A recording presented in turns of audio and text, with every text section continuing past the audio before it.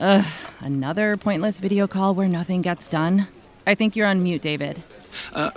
Sorry. What did I miss? IT just approved Miro for the whole company. Miro? That's the... Online whiteboard. For team collaboration. We can make these long video meetings so much shorter with Miro boards. We can share ideas, feedback, and updates on them whenever. Actually see what we're talking about. It's all online. Miro will make our flexible work setup so much easier. With one virtual space for our brainstorms, projects, presentations. Oh, that sounds kind of amazing. So I don't need to wake up for 6 a.m. calls with the London office anymore. Now you're getting it. Don't let time zones get in the way of your team working well together. See why 99% of the Fortune 100 trust Miro to get good work done from anywhere. Get your first 3 boards free at Miro.com. That's Miro.com. Book your New Jersey summer vacation. Get ready for sunshine vibes and waves of beach and boardwalk fun. Go for exciting destinations, entertaining nightlife, and endless outdoor adventures. Whether relaxing along 130 miles of Jersey Shore or climbing high in the Skylands. Create your New Jersey summer escape at visitnj.org/book now.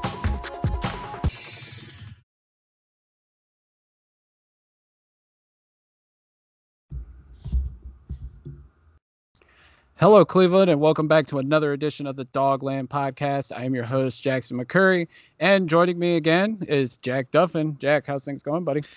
Good to be back. Had some great fun writing. And it was really, really good response to everything out there. So, happy to be back. Love chatting Browns. It's the only thing sort of keeping me sane with everything going on in the world. Yeah, definitely. I mean, it's a quiet time right now. There's not much going on as it pertains to the Browns. We're getting closer to free agency. We're about a month out. There's no combine next weekend, so it does put a damper on some Browns chat because there's not much to talk about in terms of the draft at this point. We are going to chat about some of the articles you wrote this week over at the Dogland. But before we get to that, there was big NFL news a couple of days ago. The Carson Wentz trade finally went down. He's going to the Colts. The Eagles get back a third-round pick in 2021 and a conditional second in 2022 that could become a first-round pick depending on playing time and whether or not the Colts make the playoffs, which, when I look at this, Carson Wentz has had a bad couple seasons. You could say he could be going down towards the direction of what a RG3 was, where he's just broken physically, needing a fresh start just because of the turmoil going on within an organization. And I feel like the Colts were the best option for him. So that always made sense for him. And I feel like he's going to get a good opportunity because the Colts have a good team. They're building the right way in terms of their defense. They build up the offensive line and some of their skill players. Jack, when you look at this, what do you think of Carson Wentz? And do you think like the Colts could be a viable Super Bowl contender with him if he can get his career back on track? I think it's a move that makes sense for both sides. I don't think they're a Super Bowl contender. I think they should be able to get to the playoffs because I think he's just going to regress back to about average. He's not going to be that tiny little stint where they were talking about MVP stuff. He's just going to regress to normal. And I think it's just a time for you to eat an L here. The king, the man, the myth, the legend, Paul DePodesta was mercilessly mocked when he said, this guy's not a top 20 quarterback in the NFL. Browns fans still have a beef about it. And quite frankly, they need to all go eat an L. If you've doubted Paul DePodesta at any point, eat an L. The guy is legit. Every major time we've seen him banging the table, whether it's on coaching candidates, McDermott, Stefanski, whether it's on Wentz isn't the top 20 quarterback. Obviously, from the outside, we don't know all the stuff that gets said behind the scenes, but they're sort of the 3 big things that have come out, and all 3 resounding W's. Yeah, it was funny yesterday. Corey Kinnan, who is fantastic when it comes to his Browns coverage, was rehashing old tweets from some of the media members about Carson Wentz and how the Browns failed not getting him. And I went and searched my old tweets about it, and I'll take the L. it was 2017. The Browns were winless and they were just looking very bad. And, Carson Wentz was balling out. That was his MVP season before he got hurt. And I think it was one of those moments where I was just fed up. I was just frustrated. I didn't understand the direction at first of what the Browns were trying to do with Sashi and DePodesta, but I'll take the L on that one for sure. Like, DePodesta and them were right. They were justified in trading down.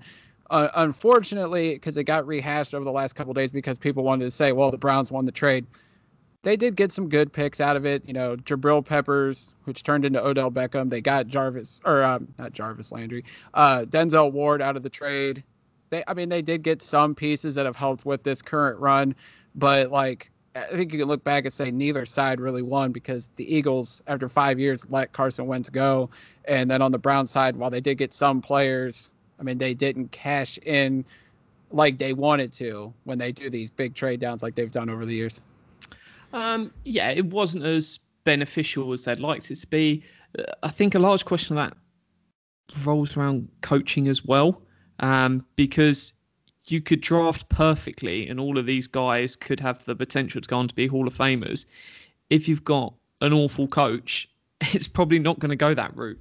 So I think Hugh Jackson and his coaching staff needs to take some of the blame there. But yeah, by all means, some of the drafting wasn't great, but there is some amazing talent in there. You've obviously got Denzel Ward in there.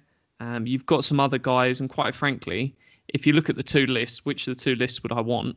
I'm taking that Browns list 100 times out of 100. So no, I think it's an interesting one for the Colts. If they can get him back to average, it gets them to the playoffs. He's only on like $25 million a year, which for a veteran quarterback isn't bad for 2 years.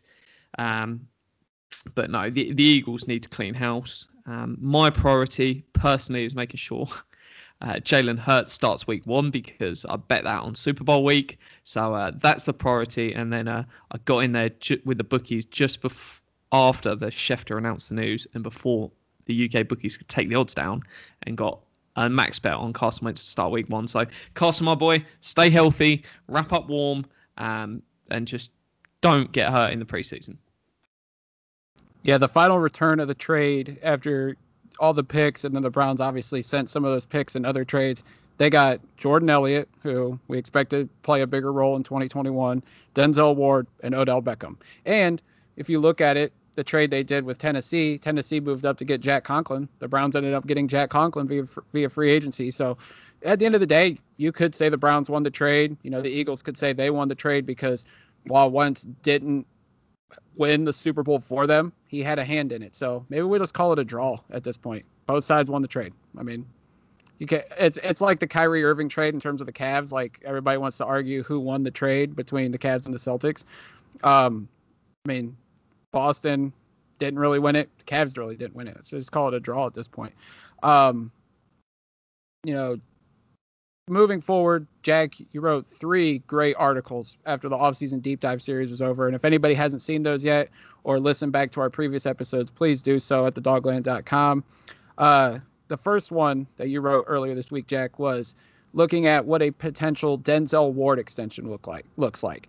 You did Baker Mayfield, you did Nick Chubb, and you did Wyatt Teller. And Denzel Ward is obviously another big piece that could be a potential extension this offseason.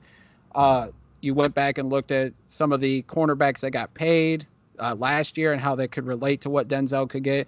Denzel's obviously a fascinating one because while he is talented, he's had the injury bug. So I think there's probably a good internal debate in Berea about whether or not you pay Denzel. And I think obviously the fans would want to keep him around just because he is a key part of the defense. But go ahead and, briefly touch on how you think this contract would look like, how you compare it to other corners, and do you think it's worth the risk to take a chance on a guy like Ward to extend? Yeah, so this is one I think if I'm in their shoes, I don't extend him this offseason, purely because, hey, he's been amazing. No one's going to doubt that.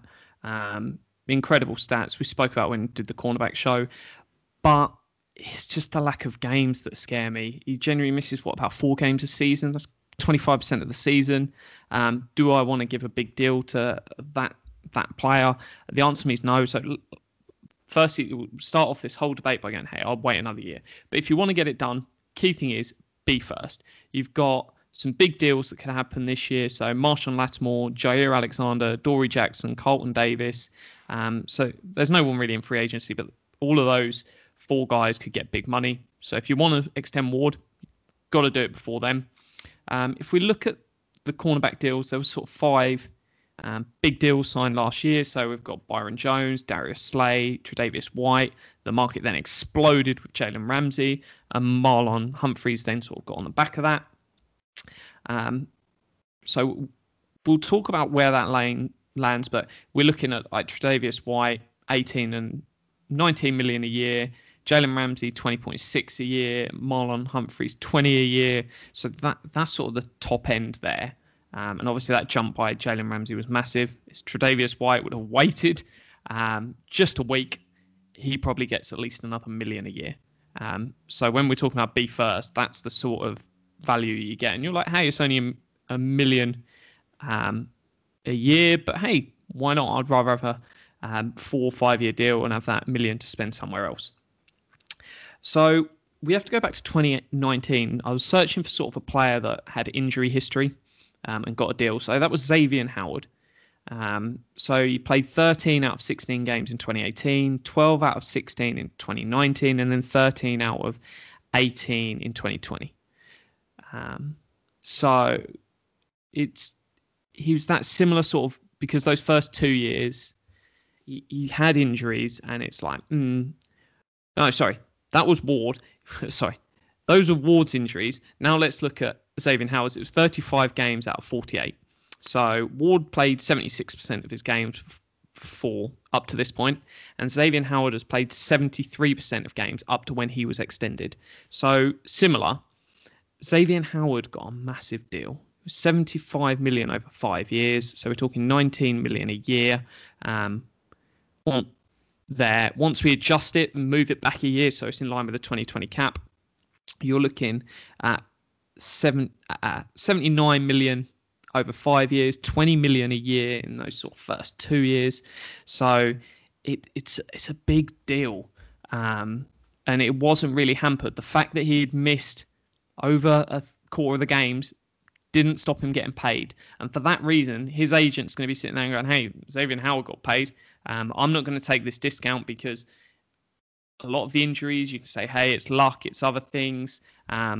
Pay me because I can get easily Xavier Howard sort of level on the market." So it comes into that debate of where you slot him. And I sort of looked at that. I said, look, we'll give it a slight discount for the injuries, but we're not going to give it a massive discount. The market's obviously jumped because of the Jalen Ramsey deal, and the cornerback market for the last 3-4 years has been short. Patrick Peterson got a massive deal, but no one else really followed that in the past. So the final number I came with is 90 million over 5 years. It effectively breaks it down to a 2-year deal of 2 new years of 45 million. So that keeps him under contract for 4 more years. And then after that, he's got 10.8 million option, 16.6 million option, 17.6 million option. So yeah, it'd be pricey to walk away after those 2 new years, but it's not then ridiculous to keep him around after that. So I think this is a realistic deal. People are going to go, whoa, that's a lot of money. Hey, he's a great corner. And one of the things people, and why trade downs often get lost on people, because they're looking at just headline stuff. The fact that he's the 4th overall pick means he deserves to get paid like those top guys. And you can't ever take that away. Where a guy was drafted stays with him forever. If he was a 2nd round pick, hey, we could easily be talking about, let's take $1 million off for each year. And we'll give him 85 over 5. That is the difference of being drafted in the 1st round and the 2nd round by being drafted number 4. If you trade down and you end up taking a corner of his level, has exactly the same career, nothing's different, you can easily save $1 million a year. So it's another sort of value of, hey, why not trade down? If you still hit, then yeah, you can get them cheaper on the next deal. So loads of details on there. Jump over to the dogland.com. It's all broken down, how much money per year. Hey, everything's backloaded. So the next 3 years would be cheap before it really got to anything. But no, I think it's a fair deal. If you want to get it done, do it. I'm in favor. Spread that talent out the room. Let's have loads of options there, and we'll decide in a year's time who's best. Greedy Williams, draft pick, Gary and Conley potentially, and just sort of, see what sticks to the wall. Yeah, definitely. I feel like, and I'm with you, I could see that they would wait and say, hey, we want to see another year just to be sure before we commit long-term money to him, because he's missed 4 games in each of the last 2 seasons. He missed 3 his rookie year. I mean, there's no doubting what Denzel Ward brings on the field. The only thing is he going to be able to stay healthy? They were just like hamstring pulls. I forget what the injury was this year. It might have been a hamstring again. The rookie year, he had 2 concussions. So that was obviously a cause for concern right away, but he's been smarter in terms of tackling, hitting guys. But I could see where they would just say, hey, we want to wait to see if you're going to be durable. This is a lot of money we're going to commit to you, but we just want to make sure that we're doing the right thing. And I can't fault them for doing that. In terms of the money, I feel like that's a fair deal. He's one of the top corners. Is he the best? No. There's cornerbacks better than Denzel Ward, but the guy is effective. I know some people will look at him and say he's only got 7 career interceptions over 3 seasons. Like, much like sacks, you can't just look at interceptions the way people look at sacks and say, well, Myles Garrett doesn't get the most sacks every year. He shouldn't be paid this much money. Just because you don't hit those basic box score statistics doesn't mean you're not an effective corner or a defensive player, just like Myles Garrett. Pro Football Reference, they have an advanced defense. You look at when people target Denzel Ward. Rookie year, his QB rating, 72.8. Second year, 62.2. This past season, it went back up to 78.3, but that's not bad. It means when players or quarterbacks are throwing towards Denzel Ward, he's getting the job done. Yes, he's given up 10 touchdowns over 3 seasons, but that's on almost 250 targets. So that's not bad at all. Denzel Ward is one of the best cornerbacks in the league. He's not the best, but he's definitely up there in the conversation.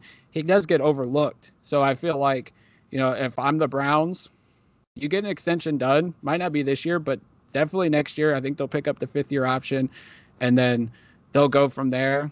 But I feel like he is a definite cornerstone of this defense, but he's just got to stay on the field and stay healthy.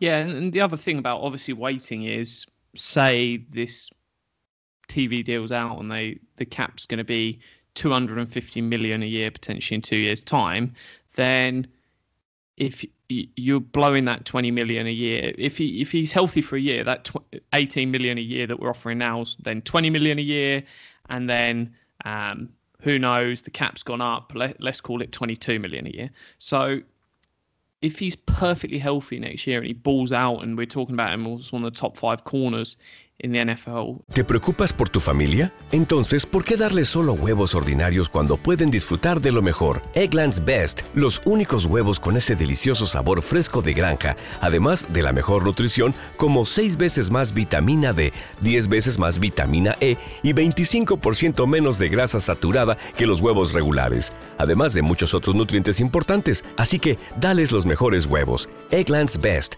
mejor sabor, mejor nutrición, mejores huevos. Did you know that improper disposal of batteries can spark fires? The disposal of rechargeable batteries in household trash has caused a number of fires on garbage trucks and at trash and recycling centers. These fires cost millions of dollars in physical damage each year and put lives in danger. Batteries do not belong in regular trash or recycling. Learn the proper way to dispose of batteries at gorecycle.org. Brought to you by Republic Services and American Disposal Services. And he's getting actually really public credibility for it. He's going well over 20. He's getting at least 20.5, right around Jalen Ramsey. So yeah, be under no illusion. 18 million a year might sound a lot, maybe because it's 90 over 5, but that's what great players are. And it's new, guys. We haven't had great players to pay outside of Joe Thomas for a long time. And yeah, they command a lot of money. Without a doubt. And speaking of more money, we're going to move on to the next article you wrote. And this was, I think, a controversial one. Looking at the social media comments and reaction to it, when Jarvis Landry is the subject of a topic, it fires people up for sure. When you look at his current deal, he doesn't have a lot of guarantee money left, if any at all. He's got nothing effectively. Okay, yeah, no guaranteed salary. He does have some per game roster bonuses coming in this year. He's got the workout bonuses, but that's generally it. And he's got prorated bonuses. But if they're going to restructure his deal, and you wrote about this, Jack, it would essentially it would become a contract extension. Correct me if I'm wrong, right? Yeah, because you could go up to him and ask for a pay cut like they did with Vernon. And then, you can sort of renegotiate. But if you're adding in any real way, you're going to be adding future years on, because this is the point. When people say, hey, ask him for a pay cut, he loves the team, etc. Look, you can do that. But if you do not have the intention of cutting X player, you can never ask them for a pay cut. And that's something fans need to sort of almost comprehend before they sit there and go, hey, just ask him for a pay cut. He'll do it. He loves the team. You've got to be prepared to cut a guy if you want them to take a pay cut. Because if you walk into that room and you go, we're not going to cut you if you say no, but do you mind taking a pay cut? He's just going to look at you and laugh at you. Can you imagine doing that in a place of work? It would just be ridiculous. And that's effectively what people argue about on Twitter. If you're not willing to say no, you can't do that. And they did it with Vernon. They were all around the market. That was Clowney. They were sniffing around in Gokwe. They were sniffing around any sort of edge that come in, ideally a one-year deal. And were they legitimately after them? Possibly. But that's something you can then go back to Vernon's team and go, look, we're sniffing around. We might go for this guy. And then he's like, yeah, I'll cut 2 million out of my salary, 3 million out of my salary to stay. You fully guarantee it basically at that point. But if you're not willing to cut a guy, don't ever say, I'll ask him for a pay cut. Yeah, and they did the same thing with Joe Hayden a couple years back. I think it was 2017. I think Sashi was still here. They asked him to take a pay cut. He didn't take one, and then they cut him. And that was like the shock. Everybody's like, well, why'd they ask him to take a pay cut? Well, because Joe Hayden's game was falling off, and he was hurt a lot, much like a Denzel Ward. The injuries were starting to stack up, and the Browns were clearly rebuilding. And they asked Joe to take a pay cut. He said no. They cut him, and he went to Pittsburgh, and he's had a couple good seasons. But I think the Browns still would do that all over again if they had to, because Hayden wasn't the same player. But when you look at Landry, and you wrote about this, you looked at what a potential extension would look like, and you broke it down. You compared him to other slot receivers, and I had this argument with somebody who's a coworker, and I said, Landry's a slot receiver. He goes, no, he's not a slot receiver. I said, look at the numbers. He's lined up in the slot more than he's lined up outside. He's not as fast as other receivers. I mean, he's essentially a slot receiver. And, when they signed him to this extension, Jack, when we traded for him, obviously we knew like the franchise tag was going to be the base mark because Miami had decided to franchise him. Was he overpaid at the time? Yes. And I think everybody could say that, because the franchise tag put us in a position where we had to sign him to that much amount, because his agent clearly wasn't going to take less than that per year. And has he lived up to the contract? No. But you also, and this gets brought up, you talk about his leadership, his attitude, his fieriness, what he brings off the field more than he brings on the field. And people say, well, his salary is justified. And you and Pete Smith get buried every single day, it seems like, on social media, because you guys bring that up. And while does that matter in terms of building a football team? No, but that's just why people like Jarvis Landry. So I want to touch on the intangibles before we go into the main piece, but has he been a positive influence off the field? Yes. I don't think anyone says no to that. Myself, Pete Smith, everyone. It then comes down to how much of a positive influence. And so he came in 2018, was a positive influence in 2018. The culture got better, etc. If his input is that important, and by all means tweet me if you've got the answer to this, because it's the question I'm trying to search for, and no one will give me a straight answer, is why did the culture go down the pan in 2019?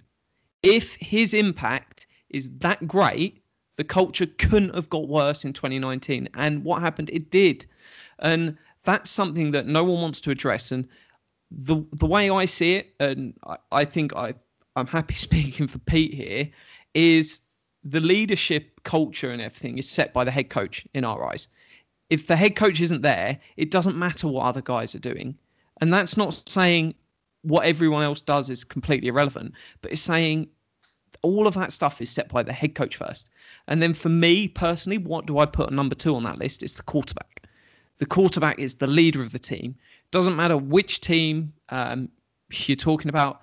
If the quarterback isn't leading, they're probably not going to a Super Bowl. They're probably not competing at the top of the league. Then I would say the third most important thing is winning. More than any player, more than anything else, they're the 3 most important things. And then, by all means, I've got no issue saying, yeah, if you want to argue Jarvis Landry is the number 4 on that list, I would happily say, hey, you're probably right. But if Jarvis Landry his culture isn't that amazing that it overcomes everything a head coach and everything's doing, then quite frankly, we should be praising Kevin Stefanski more than we should be praising Jarvis Landry. And by all means, if you've got an answer to that and you can let me know, by all means, I'm all ears. And people send me like Browns hype videos as the justification or an interview someone did. I'm not interested in that.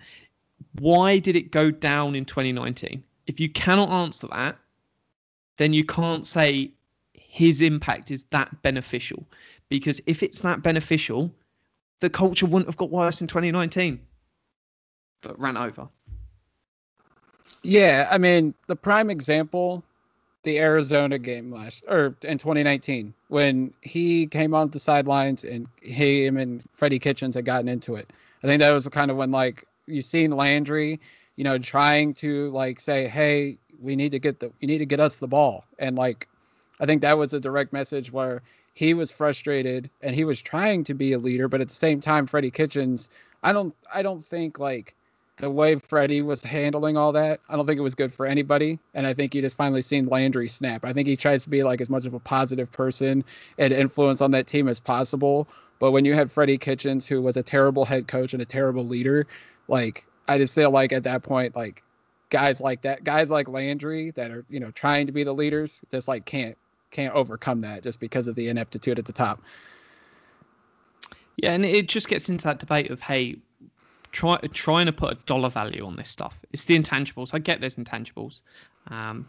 But for me, it's production first and intangibles are nice to have on top of that.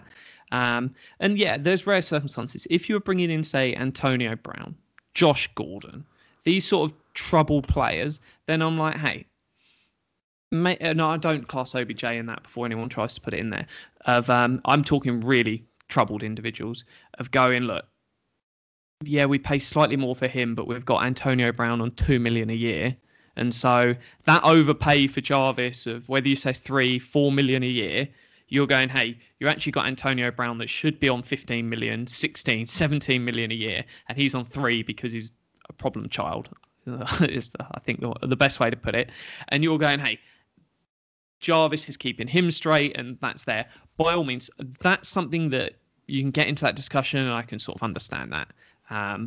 But Tom Brady's doing that in Tampa. He's got basic Antonio Brown living there. No issue with it. Keeps him on the straight and narrow. So there's no justification for that. If you're saying Kevin Stefanski cannot coach this team without Jarvis Landry there, then you're saying Kevin Stefanski's out of his depth. You can't have one without the other. If you're saying the culture in this dressing room is down solely to Jarvis Landry, you get rid of him, then Baker isn't the same player, Kevin Stefanski isn't that good a head coach, then by all means, if you want to push the line, Kevin Stefanski's out of his depth and Jarvis Landry's carrying him, I don't agree with you, but fine. My issue is people are just pointing to, they watch Browns Hype's video, they watch sort of building the Browns, they're like 100%. They've shown me this 10-minute clip and I'm all in on whatever they're pushing me. And it's on par with like propaganda.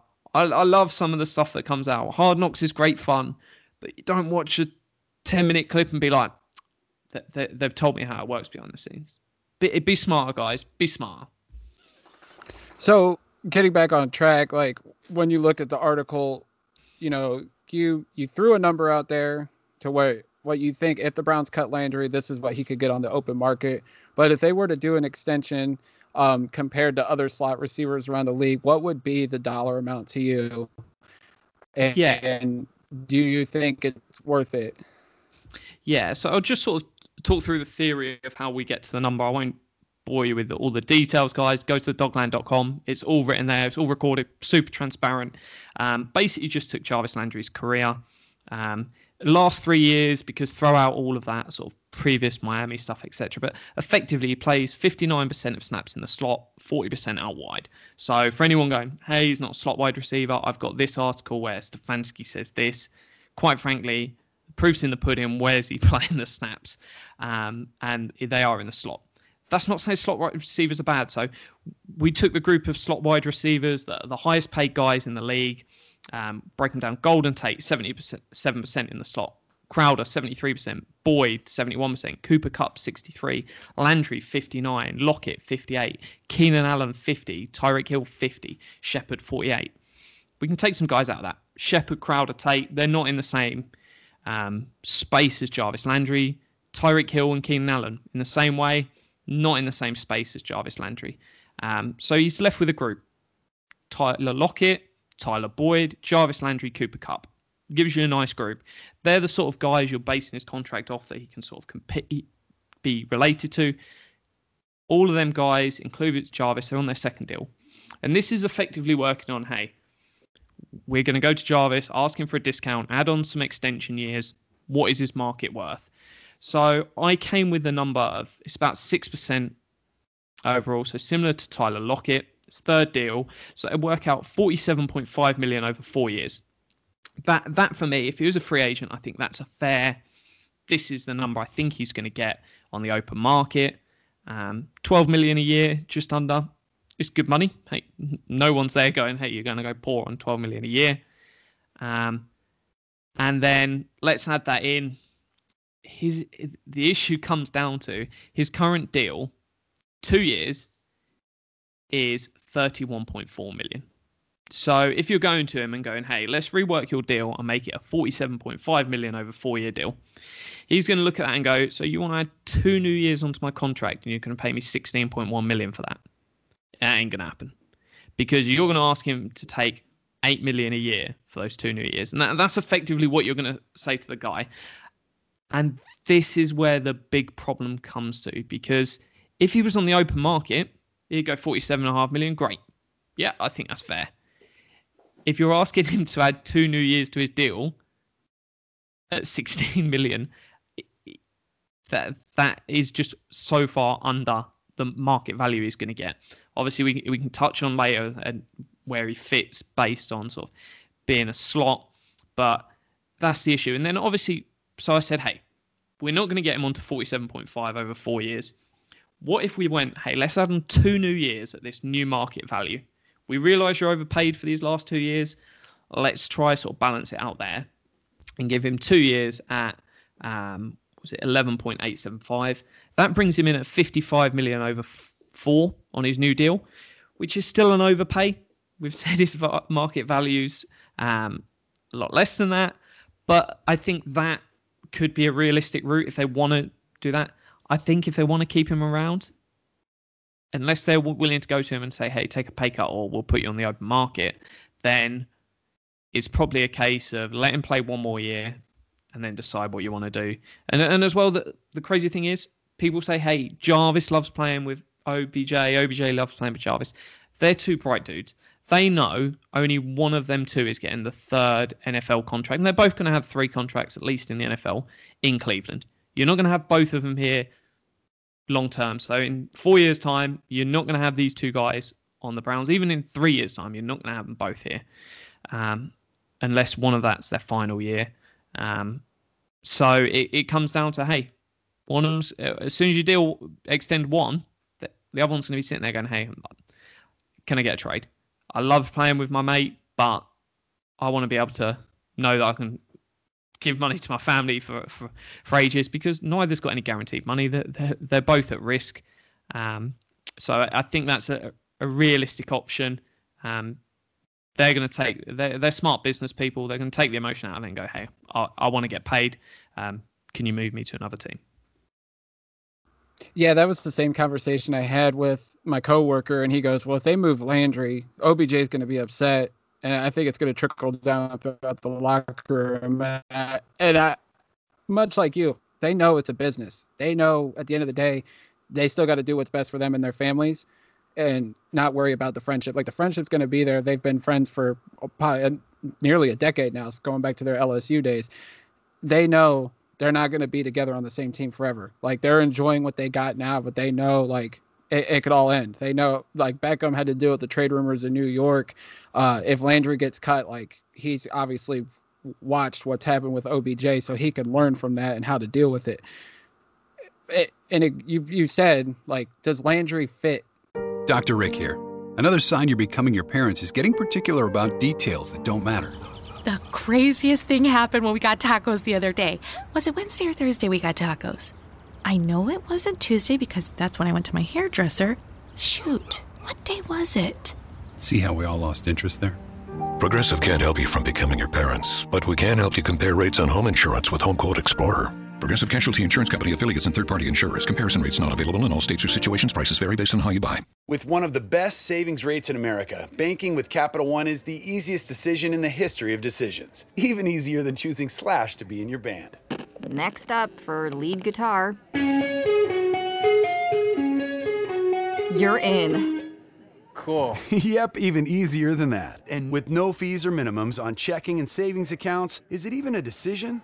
That's banking reimagined. What's in your wallet? Terms apply. See CapitalOne.com/bank for details. Capital One N.A. member FDIC. This scheme right now, I don't think he does. And if you look at what the Browns should do, like watching Kansas City, watching some of these other teams, and you compared him to other slot receivers, all those other slot receivers that you compared Landry to in terms of their contracts, they're all much better athletes too. And I feel like that's what the Browns need to do, is get better athletes at the wide receiver position. Like, they have good receivers. Landry's a good receiver. Higgins is a good receiver. But in terms of their athleticism, they don't compare to an Odell Beckham or a Tyler Boyd or a Cooper Kupp. And I feel like that's what the Browns need to do. And, you know, and even though what Landry brings in terms of leadership, he's not as fast as some of these other receivers, and he's not as big as these other receivers. And I feel like that's what the Browns kind of need to do, especially if they're going to try to compete for Super Bowls and continue this sustained success that they're trying to build. Yeah, and just sort of delving more into that sort of slot wide receiver numbers. Obviously, goes the article is broken down, but I took all 9 of those wide receivers. They play on 8 different teams and just said, hey, what percentage of 3+ wide receiver sets do they use? Because that's the key thing. If you've got 2 wide receivers playing, they're generally going to be on the outside. So how often do they have a third wide receiver that's naturally in the slot? So we've got the Bengals 83%, Jets 78%, Chiefs 73%, Chargers 71%, Seahawks 68%, Rams 65%, Giants 55%, Browns 44%.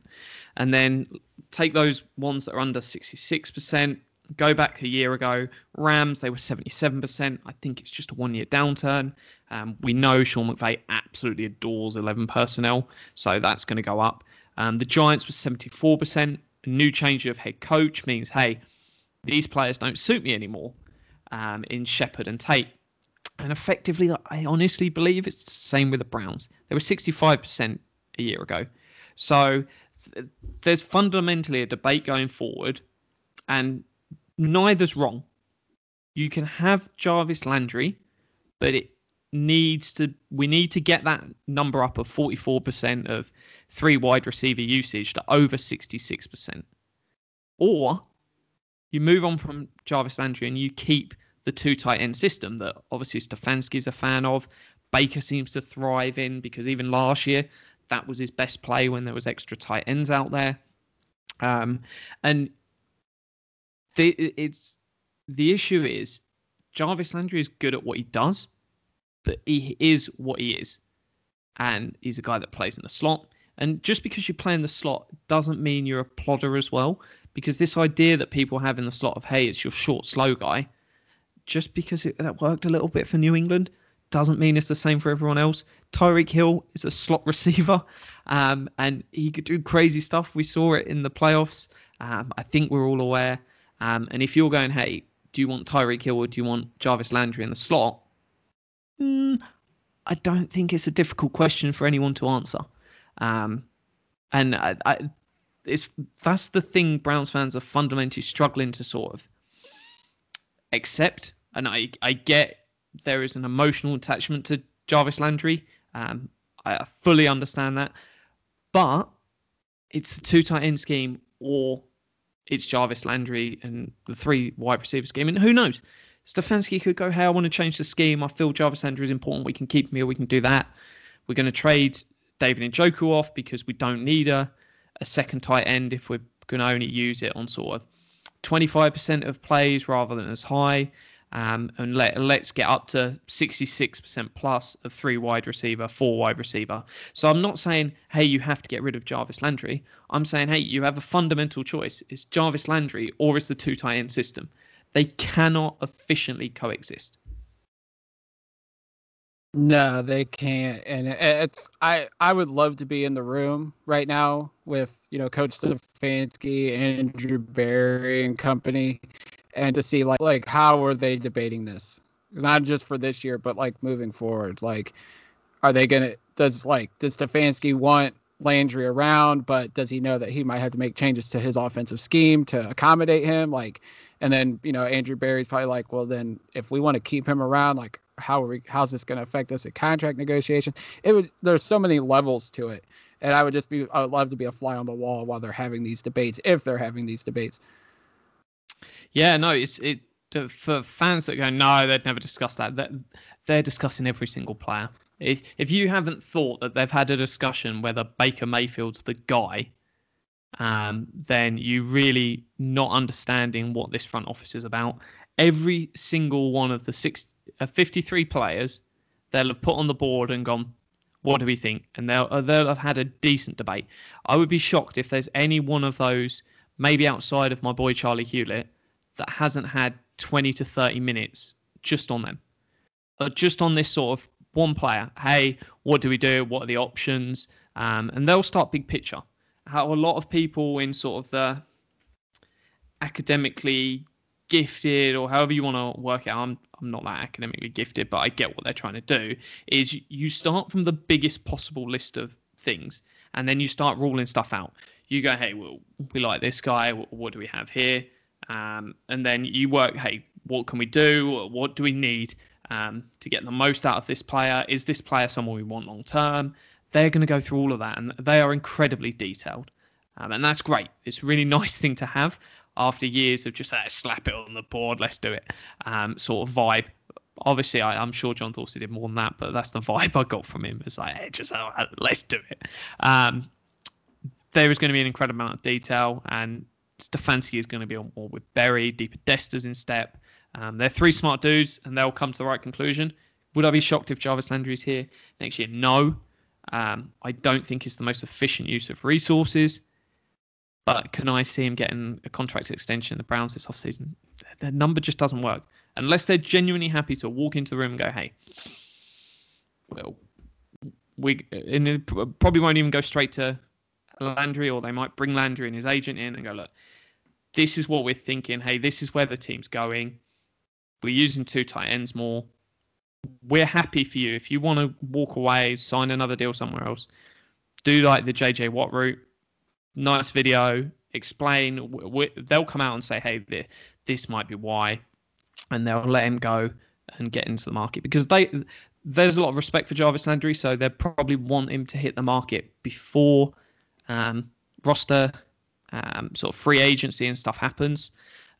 Because that's the best route for him. Gets out there early, gets more money, better opportunities. What they don't want to do is, if you cut him in sort of April, May, June, that's really tough, because teams have spent their money, especially in this salary cap year, and then he's taken a much cheaper 1-year deal. And you don't want to get into that room of sort of almost being seen as bullying agents, players. They did it a little bit with Vernon. It can't be in every off season, else they're just going to ask for massive roster bonuses, everyone, or like fully guaranteed final years of their contracts if they're here like 3 days into the season, because no one will trust the front office. And by all signs, agents, people really, really rate the front office. Yeah, I think if it got to that where they cut them in like April or May, once like salary cap space, and that's just bad business too. I feel like if they're going to make a move, it would be like now or like next month, right when free agency is getting started. Like if they want to make a move, like you think they'd do it then, just for good business, just for both sides, to where like Landry has a chance to go out on the market, get something good, get a good multi-year deal. But yeah, it's a fascinating topic, obviously, because with Landry, what all he brings, and it'll just be interesting, I think, to see if anything happens and how the Browns handle it, how would he handle it, and if there's any side effect to it. But our final topic we're going to talk about, there was a big headline this week. The NFLPA released the cap rollover numbers, and the headline was the Browns lead in cap rollover because they had 30.8 million. So everybody thinks that we have 31 million to spend in free agency. But if you go to Over the Cap or any of these cap number sites, they say the Browns only have like 20 million. So Jack, you wrote an article and you wrote Spain and how does it affect all teams? And you focused on the Browns as you would, where we cover the Browns here. And you talked about like what it means, how much cap space do the Browns really have, and how does it all materialize. So I'll let you have the floor. You explain what cap rollover means, what the cap space means, and all that. So the floor is yours, buddy. Yeah, so there's a lot more detail in the article, so by all means jump over to the article and read it. But effectively, I'll start with sort of halfway through. What is the NFL salary cap? What is cap space? So cap space is take whatever the annual salary cap is. So at the moment, the floor is 180 million. Could be more. We're talking probably 185, 188, but effectively doesn't matter for the moment. Add your cap rollover from last year, and which is obviously 30 million, and then minus off all of the players you're currently playing this year and all the dead cap and everything else, IR, etc. And that's what you get to cap space. So people look at cap space, oh, hey, we've got all this money, it's going to be there forever, etc. That's what the issue is. And to be fair, I don't blame a lot of fans with this. A lot of it's the pundits and the people who should know better peddling absolute crap. It's just poor journalism in many cases. So cap space is effectively 1 year spending power. And I'm just going to use an example of Family A and Family B to sort of get this home of sort of cap space is how much money can you spend over the next year. So if all you're doing is 1 year deals, you by all means you can spend all your cap space. You've got nothing to roll over to next year, but all the players are then off your books. So we've got Family A. They've got an annual income of $100,000 and $25,000 in their savings account. So they would have a spending power of $125,000 this year. Then we've got Family B. They've got an annual income of $20,000, but they've got $150,000 sat in their savings account. So they've got a spending power of $170,000. So this is effectively what we get into. You've got Family A that's got $25,000 in their savings account. Family B that's got $150,000 in their savings account. But that Family B has a massive cap space, spending power, whatever you want to call it. The issue is if you blow all 170 million in 1 year, so you spend the 20 million of income you've got, 20,000 of income you've got and the 150,000 you've got in your savings account, how much can you spend next year? Well, it's 20,000. It's not there again next year, that money. And that's sort of where people need to sort of understand that the cap rollover is just savings account. Once you blow all your savings, and if you want to go out and have an awesome weekend and blow every single penny of savings you've got in the world, you can't go out next weekend and spend that money you no longer have. So that's sort of, people need to understand that just because there's this list of, hey, all these teams have got cap space, it doesn't effectively mean this is their spending money for this year, next year, etc. It's a 1-year window. And then we get into where do the Browns currently spend? How much money are they spending? If we look at their active roster and how much dead money, the Browns are the 11th most expensive team in the NFL. 11th. We're not poor in terms of how much we're spending. We are spending massive amount of money. There's only a few teams currently spending more than us, just to run through them. Rams, Falcons, Bears, Vikings, Raiders, Packers, Chiefs, Steelers, Eagles, Saints. And if we had no cap rollover this year, we'd actually be doing shows at the moment talking about how we can cut about 10 million off of our roster so we're compliant with the cap on the 17th of March. That would be the debate we're currently having. That is how much money is in this team. So there is a lot of money spent on this team, as there has been. The last 4 years, the Browns have spent, this is going to be the 4th consecutive year, the Browns have spent more than the NFL allows teams to spend. They've been using that savings, digging into it, which they're perfectly no issue with doing. But if you look over a 4-year window, we're going to potentially be the most expensive team in the NFL. And you have to ask yourself, have we got the results we want? Probably not. And this cap space, the number looks great. Hey, you've got 20 million. Let's go out and spend it. If you sign JJ Watt at 25 million, well, that's it all spent and more. Obviously, it will still be on this cap year because, hey, half of that money or etc. is going to be into next year. But the money is finite. It's savings account money we're working off now. It's not your annual cap. And that's the key point. And by all means, go to the article, sort of read through that section, really sort of try to understand it. If you've got any questions, by all means, tweet at me. DMs are open. I can go in, sort of use different examples. But effectively, we're spending more than we're allowed every single year. This is going to be the 4th year of doing that. The buck's going to stop at some point. Yeah, and to like further on with what you said, you had mentioned like the Browns can create salary cap space, and you actually wrote about this with your Cap Magic article, which was great. If anybody hasn't checked that out, please go do so at thedogland.com. But the Browns can move money into future years with guys that are on multi-year contracts. Beckham, Landry, you mentioned Conklin, Hooper, the Treader and Batonio. You can take the cap space and push it into further years, which some of the teams that are the top spenders, like the Saints, the Eagles, they've done that, but now they're having to sacrifice because they push their money into future years, and now they are way over the salary cap. So if you want to add on that, talk about how the Browns can, create more cap space just by pushing some current money into the future. Yeah, so loads of fans sort of see, hey, you can create money by doing this stuff. And it's almost a lie of using the word create. It's not create. Borrow is probably a much better example, as you sort of said, because you're borrowing it from the future. If you went, hey, let's use some cap magic, create this 35 million extra, and that's what we can create by those players. Jack mentioned, tweeted about it over the weekend, but effectively you can create 35 million worth of space by moving money from this year into signing bonus, which stretches it over the future. And where does that 35 million go? Well, effectively, it just becomes 24 million on next year's cap that you've already spent, 10 million on the year after's cap, and 1 million on the year after that. So you're just spending money in the future. It's basically like, hey, you went out there and I don't know if you have the same thing in sort of the US you have in the UK. Buy a sofa, don't pay a penny today. And then over the next 3 years, you pay it back. The next 5 years, you'll pay it back.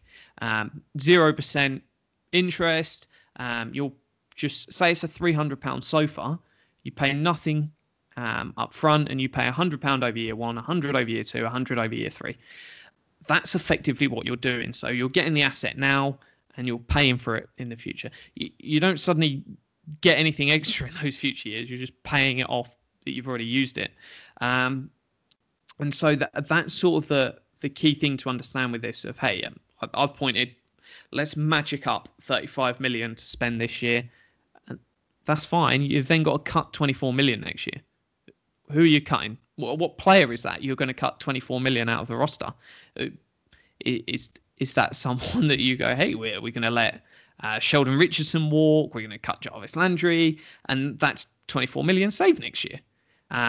That's the sort of stuff of when you're going, hey, to borrow it from the future. The Saints are the perfect example this year of when that eventually catches up with you. It's brutal. And at the same time, obviously we'll touch on the article I wrote really early in the off-season. What happens when you pay Baker? And at the moment, we're effectively not paying Myles Garrett yet. We've got another 2 years before the Myles Garrett money really hits us.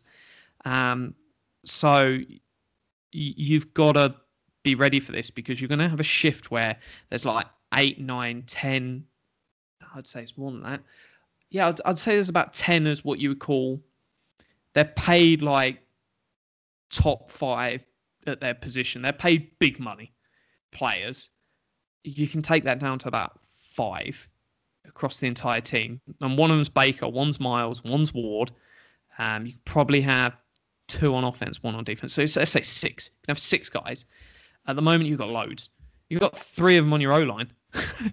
And then I'm saying you're right, you can have 3 across the rest of the team. So your Baker, Jarvis, your Odell Beckham, your Sheldon Richardson, all of these guys, you've got to move the way the roster's constructed. It's going to be built around 3 guys. No issue with doing that. But that's going to be Baker, who takes up effectively 3 people's money. Myles Garrett takes up 2 people's money. Ward's going to take up at least 1.5. So these guys suddenly start filling out your roster. But you can do some magic with this stuff. But at the same time, they don't want to... Just don't look at cap space and be like, that's all the money gone. The thing that I always look at every single year is, what is the budget? So this year, whether it's 180 million, let's talk about last year. It was 198.2. Anytime we were spending over that, I'm like, I was starting to wince. I was like, do we really need to spend that? That's always the question. It's like, if you're in the same way in life, if you're spending over the money you're bringing in each month, you really need to sit there and think, should I really spend this? And it's not a life and budgeting podcast, so I won't go too far down that route. But any normal person is asking that question. And so if you're ever looking at, say, roster building, what's the number to look to? Annual budget the NFL sets, whatever that number is, obviously put it to one side this year. If it's 180, 185, it's gone down. It's usually going up. So in future years, it'll be better idea to use. This is a bit of a wacky year. And they might just say, hey, we've got the cap space. We're going to operate with our 210 million cap, which is what it would have been, no COVID in that area. And then we're just going to process forward. Fine, makes sense. That you just got to operate with those numbers and just sort of be like, right, we're spending over budget. Cap rollover is not free money. Yeah, I mean, you look at it right now, the Browns have 82.6 million in cap space projected right now for 2022. If they were to roll guys over or push money back, that would effectively take us where we couldn't spend that. We wouldn't have that much money to work with if you're going to push money into the future. And, I laugh at the people that say the salary cap's a myth. There's ways they can do it. Yeah, the Saints have shown there's ways you can add talent. The Eagles have shown it. The Steelers have shown it. Now they're in the spot where they can push money into the future, but at some point it's catching up to them. And unfortunately, because of COVID, this year's the year where it's caught up to them in a big way. And now they're going to have to make sacrifices to their roster in order to get back within an effective budget to where they can try to compete. Yeah, because if it weren't for COVID, it's only Steelers, Eagles, Saints that are really bricking it and worried. Some of them other teams, they're creating cap space because, hey, you might look at this guy that we're paying 13 million to, 1.5 million's dead cap. Let's cut him because we can actually go and spend that 12.5 million on someone better. And that's the question. It's not just, hey, we're paying this. It's like, can we use this money better? And value in the NFL is just how much you're overproducing, whether it's where you drafted, whether it's sort of the free agency signing of how much that's worth. And as well, these numbers that we're talking about of like, they're already spending 188.5 million on their 51-man roster. That's working on the basis of Vernon's left, all these free agents have already left. Ogunjobi's off that number. So when someone goes, oh, they were paying Vernon like 10 million last year, they can just use that 10 million. That 10 million is already spent on someone else. These deals are already that's already covered. You work off that sort of number, and yeah, they're on 188.5 on their 51 man. They've got $500,000 in dead cap across Austin Cyber and Chad Thomas. So that's basically 189 million they're spending. I would say they probably up for going sort of 10 million, 15 million over the cap this year. And obviously when we talk about backloading these deals, a player like Hooper, they could walk away from after 2 years. That's fine. The contract's designed that if they want to walk away after 2 years, it's great. There's still going to be an 11 million bill in that third year when he's not on the team. Regardless if he's here or not, that's what they've got to pay.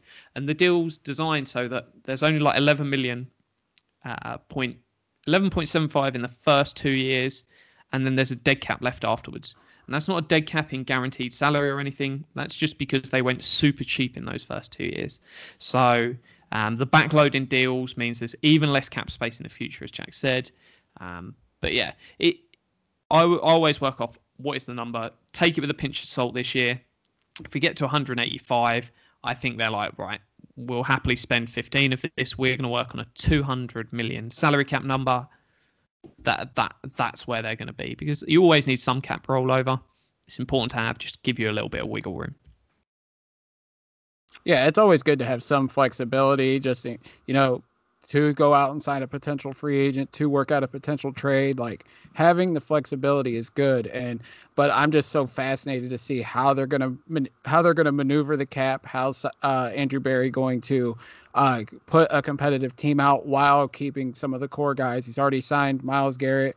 We're expecting Baker to get an extension, potentially Denzel Ward, potentially Nick Chubb, potentially Wyatt Teller, and still manage to put together a competitive playoff team for not only 2021, but for 2022, 2023, and so on. So I know people are going to get mad sometimes when we let players go, but you have to make sacrifices in order to keep a winning product out on the football field. Yeah, and these are players you've got to replace. You've got to replace Olivier Vernon. You've got to replace Kevin Johnson, Terrence Mitchell, Cole Joseph, BJ Goodson, Malcolm Smith, Sindejo, Ogunjobi, Rashard Higgins. All of these guys you've got to replace some way. And whether you want to bring them back, whether you want to do it in the draft, fine. If you want to draft guys and all the holes this offseason, every single hole you want to fill in defense is by the draft, great. No issue with that. If you want to sign JJ Watt, where's that money coming from? If you want to sign Marcus Williams like I do, where's the money coming from to do his deal? This is sort of the question that people need to understand. Every addition, pretty much this offseason, needs to result in a subtraction.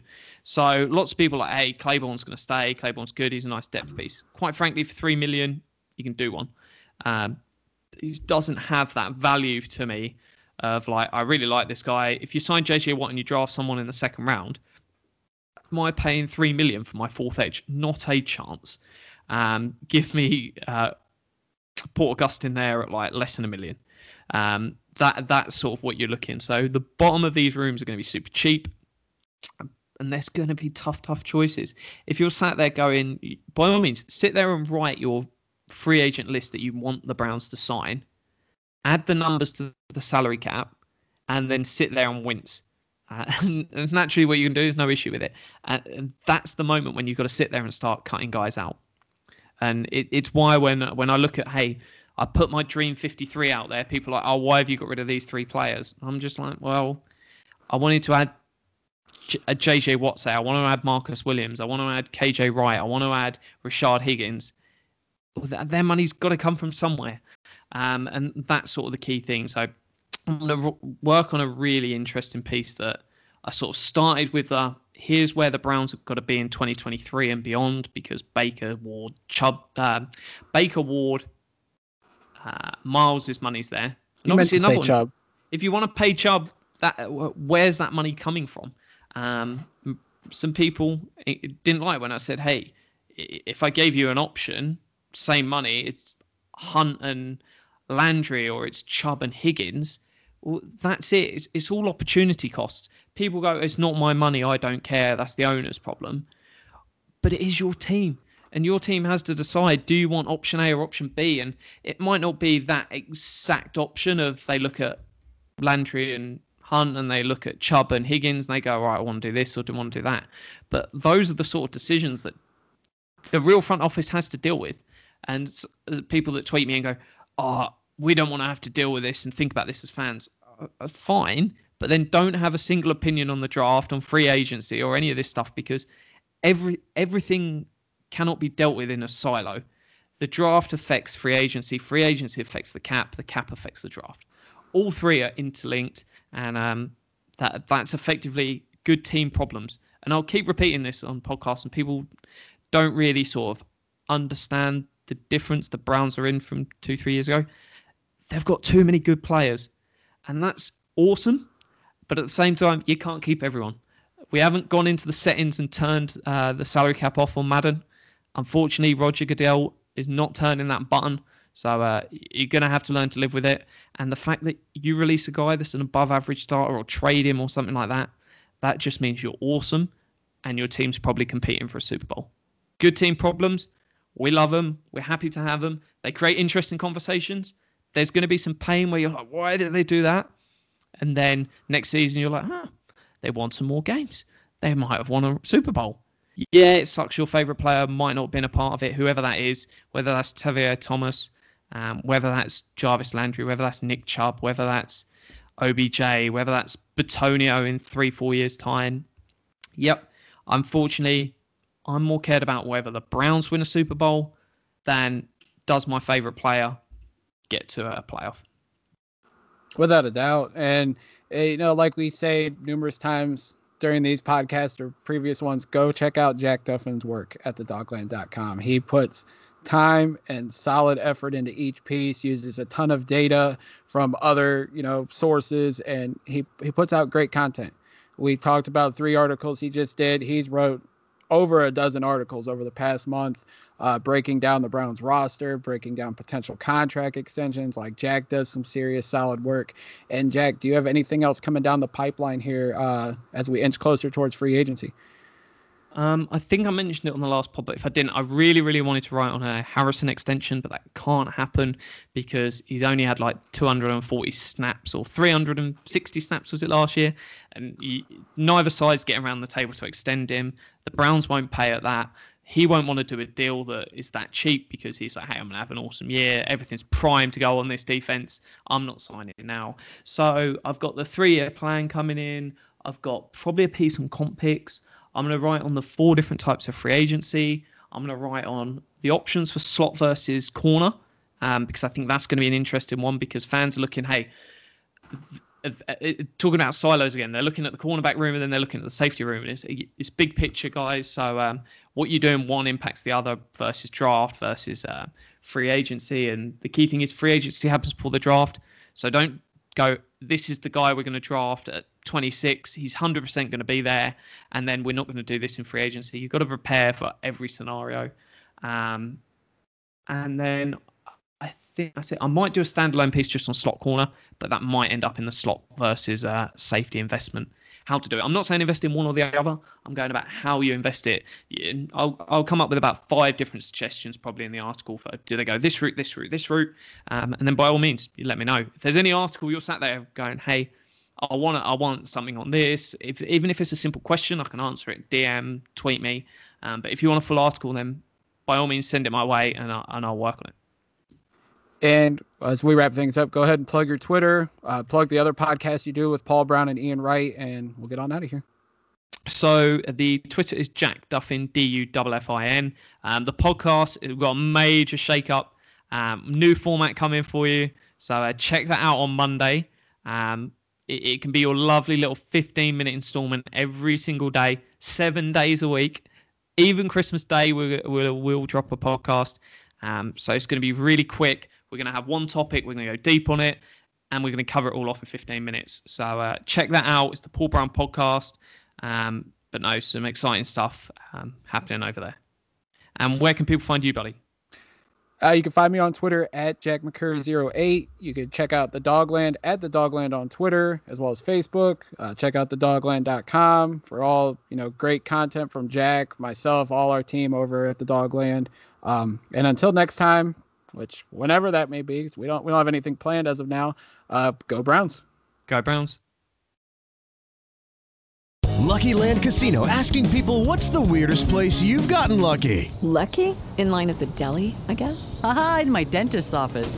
More than once, actually. Do I have to say? Yes, you do. In the car before my kids' PTA meeting. Really? Yes. Excuse me, what's the weirdest place you've gotten lucky? I never win and tell. Well, there you have it. You can get lucky anywhere, playing at LuckyLandSlots.com. Play for free right now. Are you feeling lucky? No purchase necessary. Void where prohibited by law. 18+. Terms and conditions apply. See website for details.